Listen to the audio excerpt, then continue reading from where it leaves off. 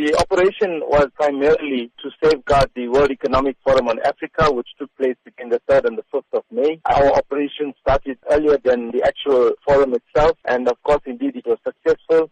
There wasn't a single incident reported that was rep-related, and for that, I think we must give a lot of credit to all the departments that were involved in delivering a safe and secure World Economic Forum. South Africa delivered a secure international conference, but how are you ensuring that enforcement agencies continue to execute their duties? These law enforcement agencies or the departments that form part of the National Joint Operations Intelligence Structure is involved in also our day-to-day activities, and also involved in the general stability of the country. We come together, regularly meet, find ways and means to overcome the contributing factors to the general crime that is taking place. We also come together when major events take place, like the World Economic Forum that we delivered successfully. Also, when there's protest action or any other incident that takes place in the country that requires the intervention of more than one government department. How are you encouraging South Africans to continue with the patience on the roads? We're saying all the time is that,